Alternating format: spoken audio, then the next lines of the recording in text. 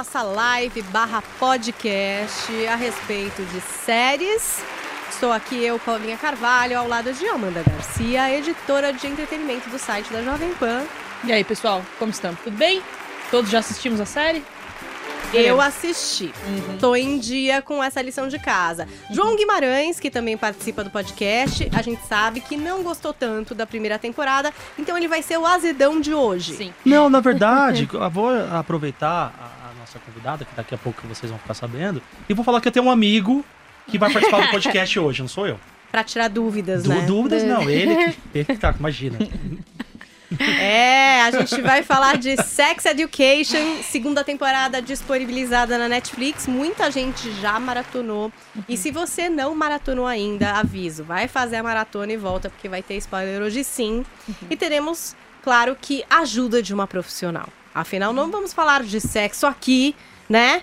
Sem estar por dentro dos termos, sem esclarecimentos. A terapeuta sexual Paula Napolitano tá com a gente hoje aqui no Jovem Pan Séries. É um prazer estar aqui. Que bom, que Prazer. É um prazer. Na verdade, a ideia de trazer a Paula, a Paulinha, gente, é Paulinha que a gente chama, desculpa, tem muita intimidade aqui nessa relação.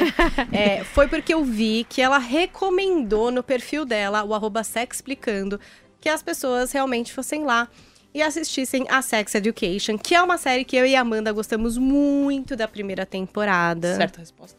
Não só pelo conteúdo da série, mas pelos cuidados. É uma série que tem uma trilha sonora muito boa, não é verdade? Figurino. Figurinos caprichados. Muitos. Uma coisa da fotografia ali, é muito cuidado, não é aquelas filmagens tipo câmera na mão, qualquer nota. Muitos sotaques. Verdade, British. Aquela coisa Very British. E nomes muito legais no elenco. Então, a gente tem a Gillian Anderson, que talvez não, acho que é o nome mais potente. Sim. Assim, quando a gente viu que ela tava na série, caramba, queremos ver essa série. Ela é de Arquivo X, é a musa de João Guimarães. Sim. E Default. Desde Arquivo X, Default, ela é maravilhosa. Aí Não tem muito o que interessa. falar. Interessa. E Acho que vou também até maratonar. o garotinho Asa Butterfield, não é, Amanda? Que é um velho conhecido aí dos jovens. Sim, é atorzinho mirim que cresceu e tá aí na fase bem adolescente que deu uma espichada. Então acho que ele tá num papel bem perfeito pro Otis.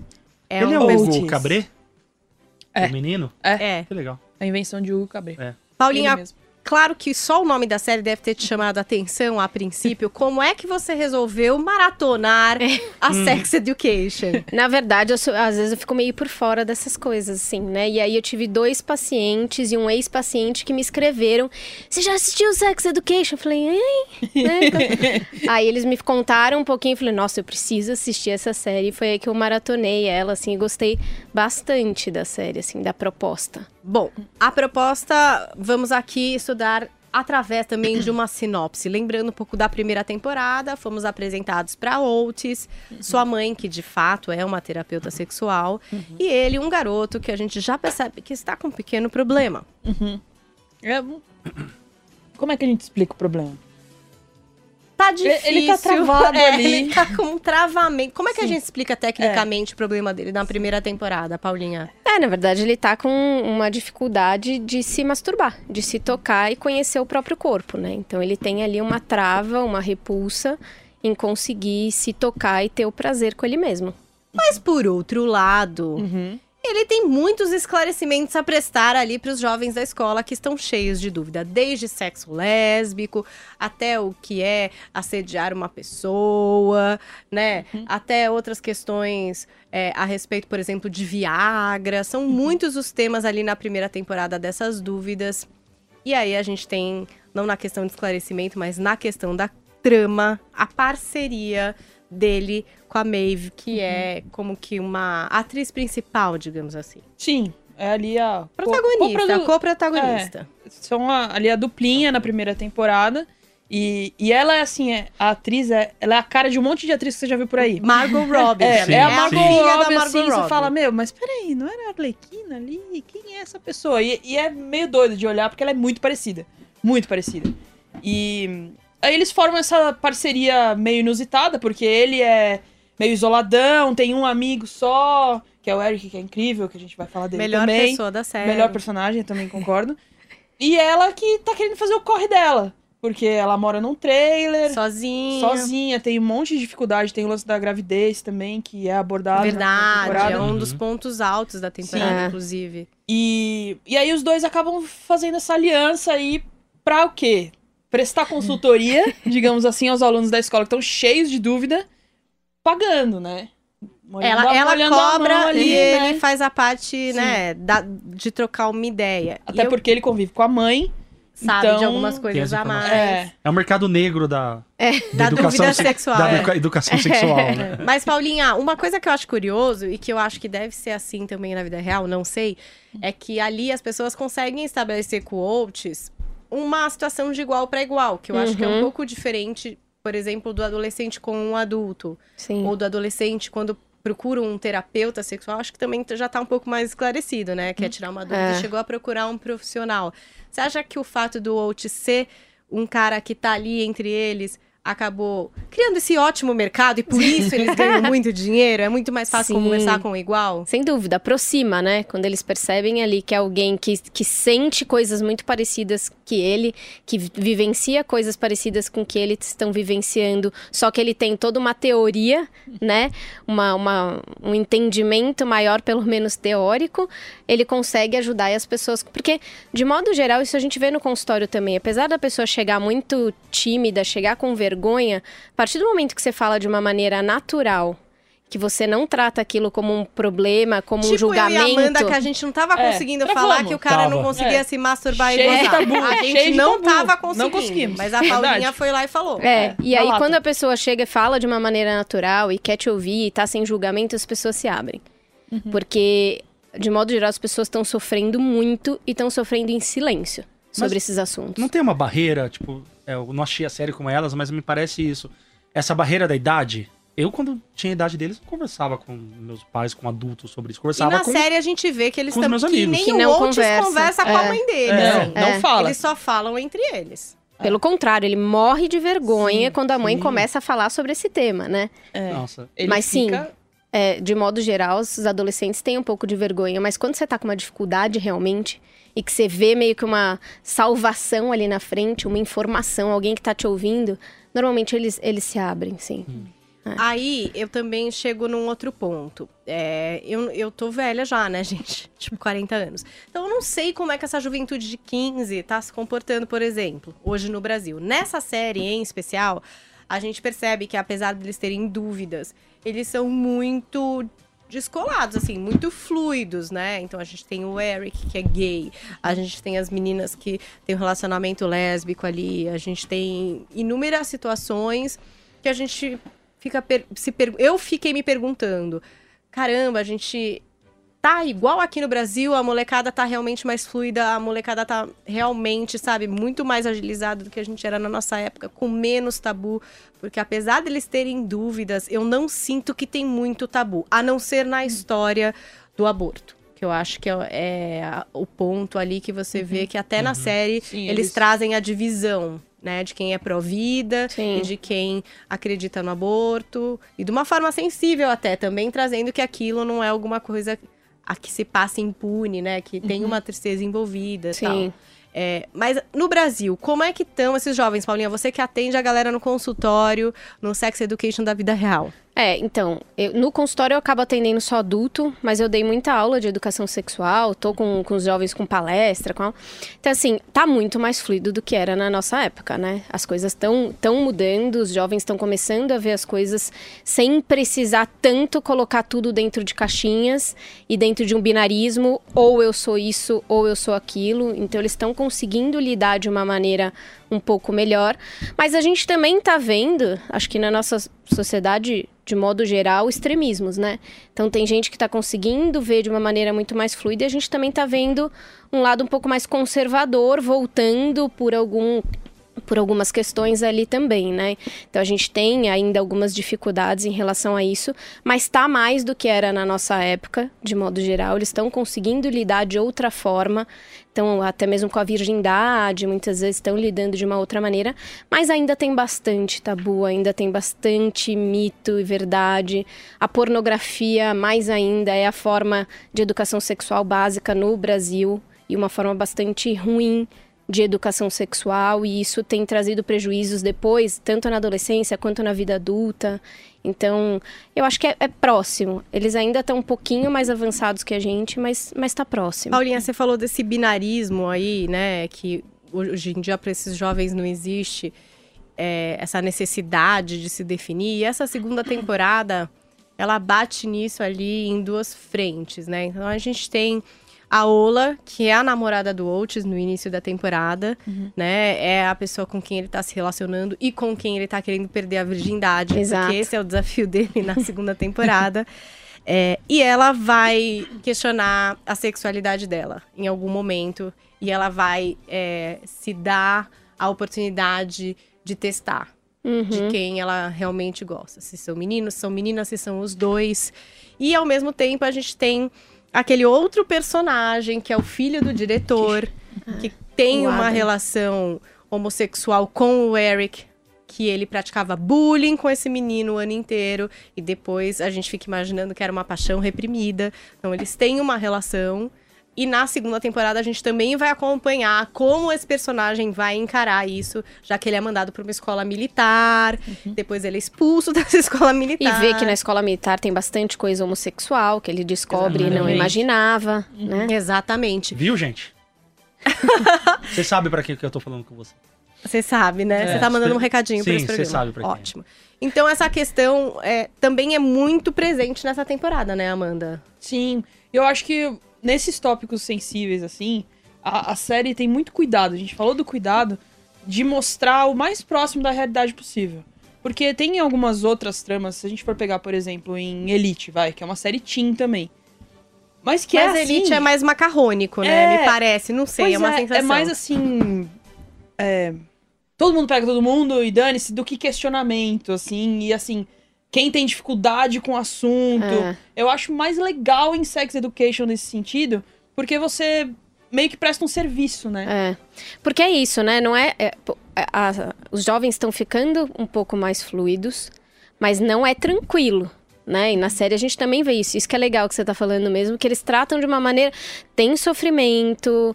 Tem bullying muitas vezes, tem essa descoberta de e como é que eu vou lidar comigo mesmo, me descobrindo assim, e como é que eu vou lidar com os outros. Então, assim, ainda traz muito sofrimento, principalmente por esse tabu todo e por esse preconceito que as pessoas ainda têm de modo geral e que precisam colocar, precisa ser essa coisa ou essa outra coisa. Então, ainda traz muito sofrimento. Eu ainda tenho bastante gente no consultório, inclusive adultos, que estão se descobrindo ainda em relação à orientação sexual, por exemplo, e tem muito preconceito consigo mesmo, sofrem preconceito. Então, eles estão tratando desse assunto, que é super legal. Tem vários autores que dizem, né, que a nossa sexualidade ela pode ser bastante fluida, né? Então, eles estão trazendo isso, mas com todas as dificuldades e preconceitos e dúvidas dessa descoberta, realmente, né? A série se passa no momento atual, né? Sim, se passa no momento atual. E também tem um lado legal dessa série, que eu acho que, apesar dela ser teen, ela também traz alguma coisa, principalmente nessa segunda temporada, sobre a sexualidade já na idade dos pais, né? Dos pais dessa molecada. Então, a Gillian Anderson, a gente já acompanhava, né, a mãe do Oates, essa vontade dela de sair com vários caras, de ser uma mulher independente. No fim da primeira temporada, ela engata num romance mais sério, que ela começa a manter aí nessa segunda temporada. E é muito legal também de observar como ela vai gravitando por migrar por uma coisa mais livre, né, mais superficial, para uma coisa mais profunda, e que impactos isso tem no emocional dela, porque na primeira temporada ela parece ser uma mulher muito fria e tal. Acho que trabalham bastante isso na segunda temporada. E também a gente tem a relação do diretor da escola com a esposa, né? A falta de sexo no casamento, a falta de conversa no casal. Então, apesar de Sex Education parecer ser uma série para adolescente, aí vocês vão me dizer se eu tô errada. A minha sensação é que é uma série para todo mundo, porque acaba tirando muitas dúvidas sobre, às vezes, searas que você nunca pensou em entrar. Tipo, como eu não sou lésbica, eu nunca fiquei pensando em, tipo, dúvidas sobre sexo lésbico. Mas já tirei as minhas, porque já assisti a Sex Education e já peguei umas dicas, entendeu? Então, isso é muito legal. Eu acho a série muito... Uma das coisas que eu mais gostei na série é justamente essa ideia que mostra que todos nós podemos ter problemas, dificuldades, dúvidas, tabus e preconceitos na sexualidade. É isso que eu achei muito legal da série mostrar isso. Que a maioria das pessoas estão passando por alguma dificuldade ou outra na sexualidade, mas não conseguem conversar. Estão sofrendo em silêncio. Achando que os homens estão transando um monte, e aí o homem que tem problema de ereção acha que só ele tem o problema de ereção e não se contam entre amigos, pelo contrário, né? Fala que teve um monte de experiência. As mulheres que às vezes têm dor na hora da relação. Ou vaginismo, que não tem, né? É um tema né? da primeira temporada que se estende pra segunda depois. Ou que não tem orgasmo, então acham que todas as mulheres têm. Ou que é subir a montanha russa, é chegar às estrelas, todos esses mitos também em relação ao que é o orgasmo e não. Então, isso eu acho muito legal da série. Mostrar que todos nós estamos passíveis de dificuldades na sexualidade e que a conversa e o conhecimento é o melhor caminho. E que tem solução, né? Exatamente. Assim, dá pra chegar. Não precisa ficar sofrendo, calado, em silêncio. Exatamente. Ali, achando que beleza, a vida é essa. Né? Eu já tive tanto paciente que depois conta que, porque eu tive um namoro, ou um casamento, ou não sei o quê, que já terminou, não sei o que, porque terminou por questões sexuais, que eu falava, gente, porque não veio? Porque eu vi antes, né? Fácil de resolver isso. Ou uma disfunção erétil, uma ejaculação rápida, a mulher que estava sem desejo, ou qualquer coisa do gênero, que, gente, dá pra ser tratado, dá pra ser trabalhado. Até porque 80-85% das disfunções sexuais são emocionais psicológicas. E por falar em emocional e psicológico, a gente tem uma saga aí da Aimee, que é uma personagem muito divertida, né? Ela é muito leve. Ela é a melhor amiga da Maeve, elas ficam muito amigas depois da primeira temporada. E ela traz um dos momentos mais legais da série, assim, pelo menos pra mim, pra eu que sou menina, que é essa questão do assédio no transporte público, né? Acontece ali dela tá indo pra escola e um cara ejacular nela no transporte público. E ela é uma menina meio assim, ela demora pra se ligar se aquilo impactou ela ou não, como esse cara foi abusivo. Autoconhecimento meio baixo, né? Até, ela né? fica um pouco tipo, não, tudo bem, será que a minha calça jeans vai limpar? Ou eu vou perder a calça jeans? Tipo...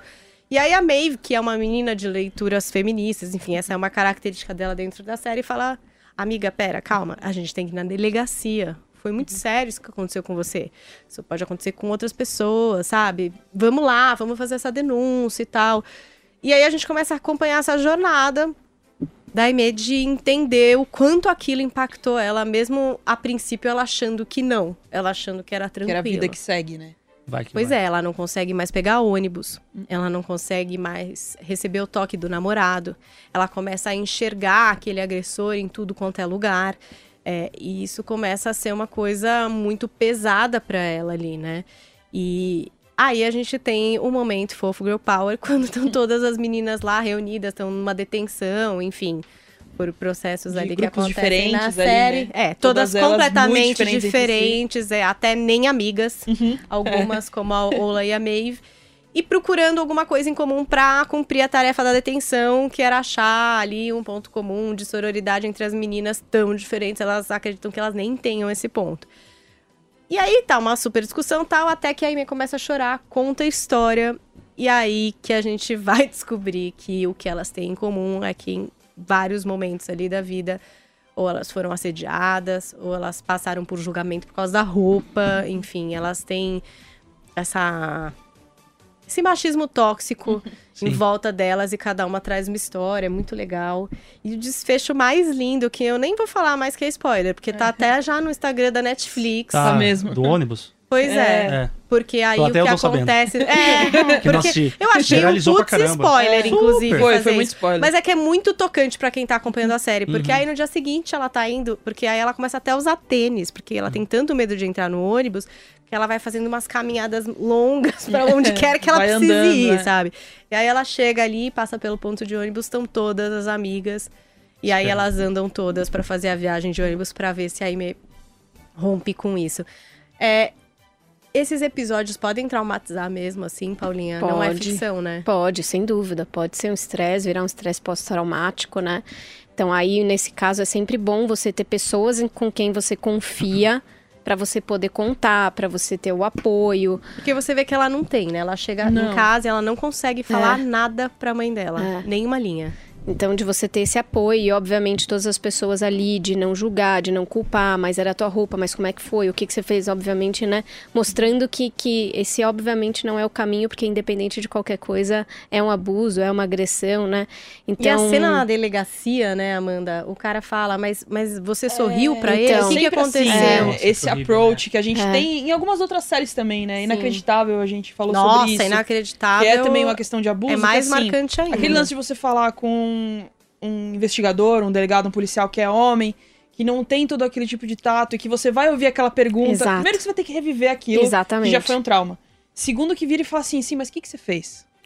Não fiz nada, É. entrei no ônibus, tava indo pra Normal. casa, né? Tava Sei lá. Vivendo minha E isso vida. de pensar nessa situação também já gera uma barreira, né? Exatamente, que a pessoa fala, eu nem vou tocar, porque vão me julgar, né?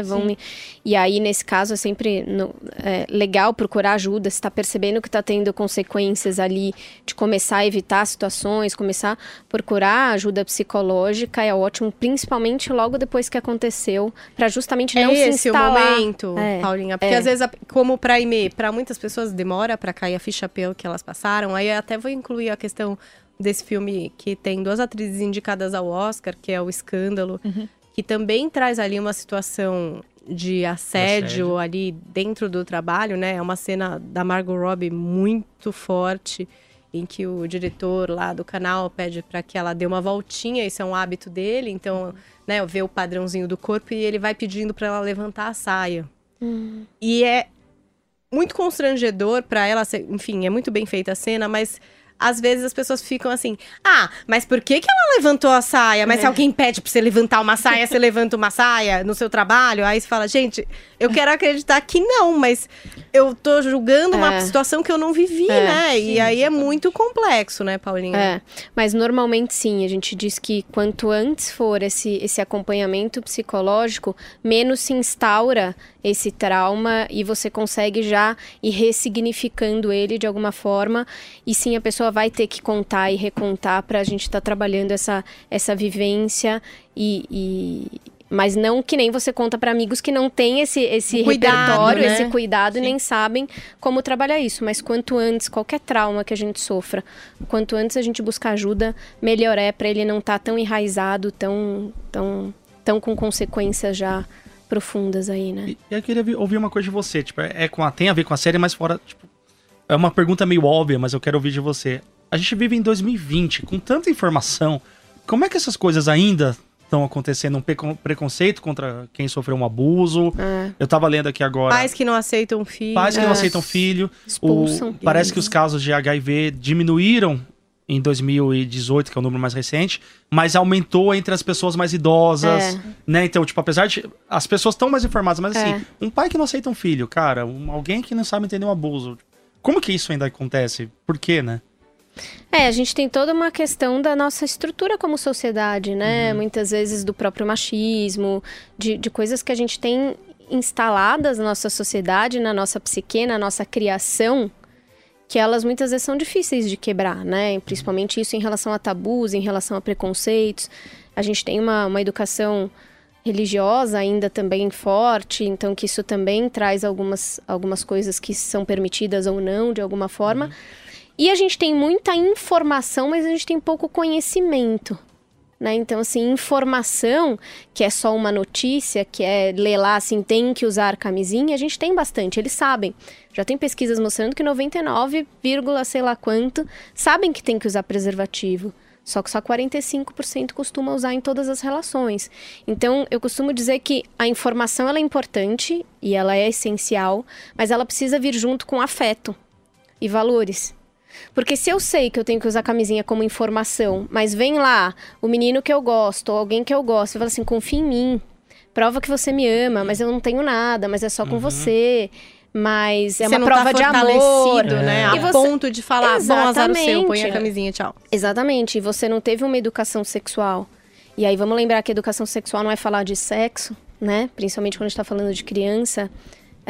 Educação sexual, a gente tá falando de autoestima. A gente tá falando de aprender a dizer não. de respeito ao próprio corpo, respeito ao corpo do outro, higiene corporal. Então a gente está falando sobre todos esses temas da sexualidade. E que depois, na adolescência, a gente vai incluir as questões do sexo depois, né?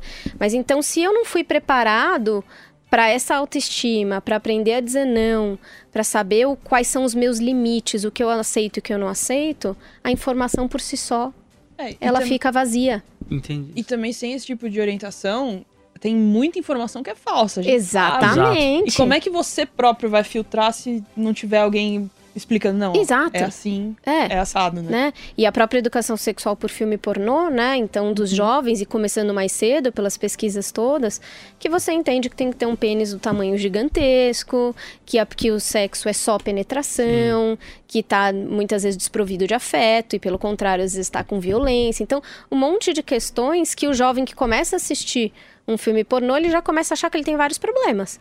Eu já tenho pinto pequeno, eu não consigo manter ereção por tanto tempo. Ou a menina, assim, nossa, eu não gemo naquelas alturas, eu não tenho aquela ejaculação, aquele líquido que sai, que parece quase um Homem-Aranha lá. Então começa a já gerar um monte de frustração e um monte de coisa, tipo, eu não sei fazer, ou eu não sou bom, ou eu não... Né? E um monte de problema de relacionamento, né? De como é que você trata um ao outro na sexualidade, né? Nesse sentido... Pode falar. Não, Fala, nesse sentido, você ter uma série, então...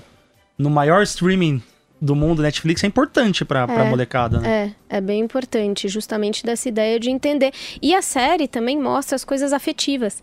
Então, tem várias coisas, tanto até professores que têm relação sexual e tal, que você vai vendo que muitas vezes está só na penetração, a pessoa tá lá, não tá sentindo nada, mas não consegue falar o que gosta, às vezes nem sabe o que gosta, o que não gosta, ou fica com vergonha.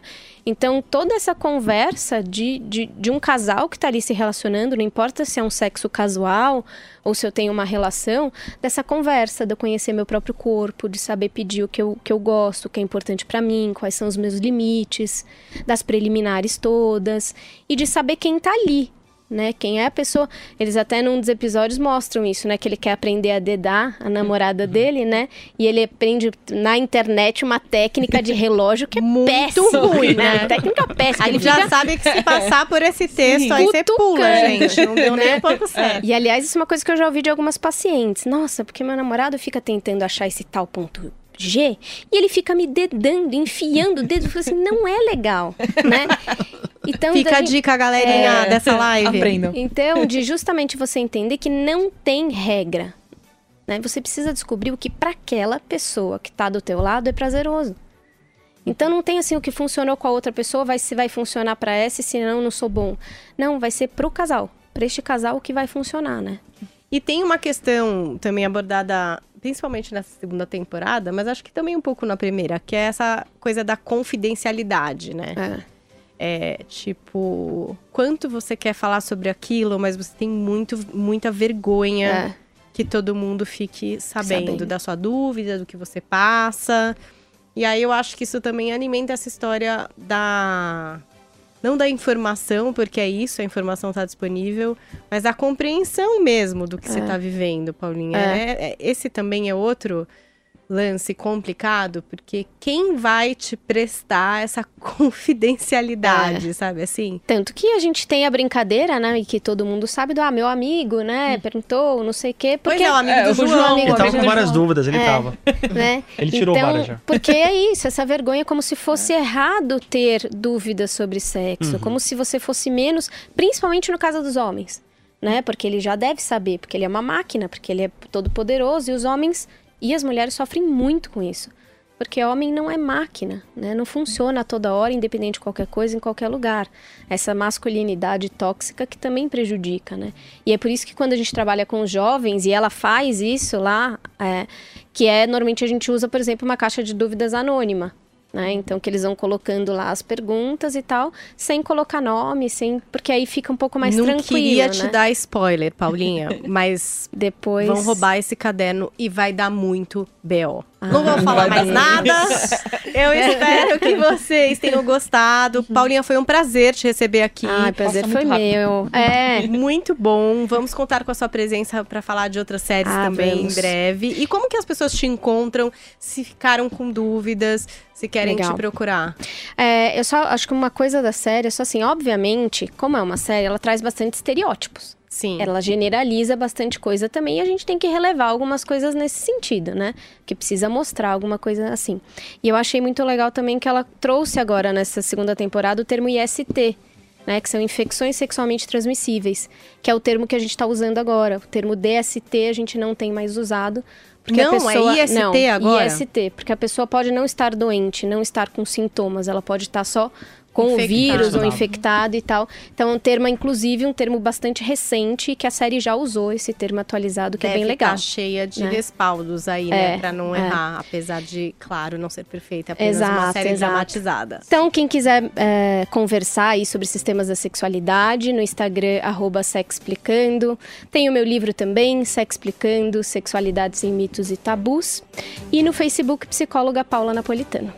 Muito bem, muito obrigada, João. Aprendeu bastante pro amigo hoje? Aprendi bastante. Tô bem tranquilo. Vai assistir a série. Vou não, vocês me convenceram. Gente, Obrigado por tudo, viu? Amandinha. Aquele abraço, gente. Foi um prazer, como sempre. Não se esqueçam de se inscrever aqui no canal, youtube.com/Jovem Pan Entretenimento. Se você tá ouvindo na plataforma de podcast, manda para aquela pessoa que gosta de série. Traz mais gente aqui para esse nosso papo do Jovem Pan Séries. Até a próxima, gente! Aquele abraço.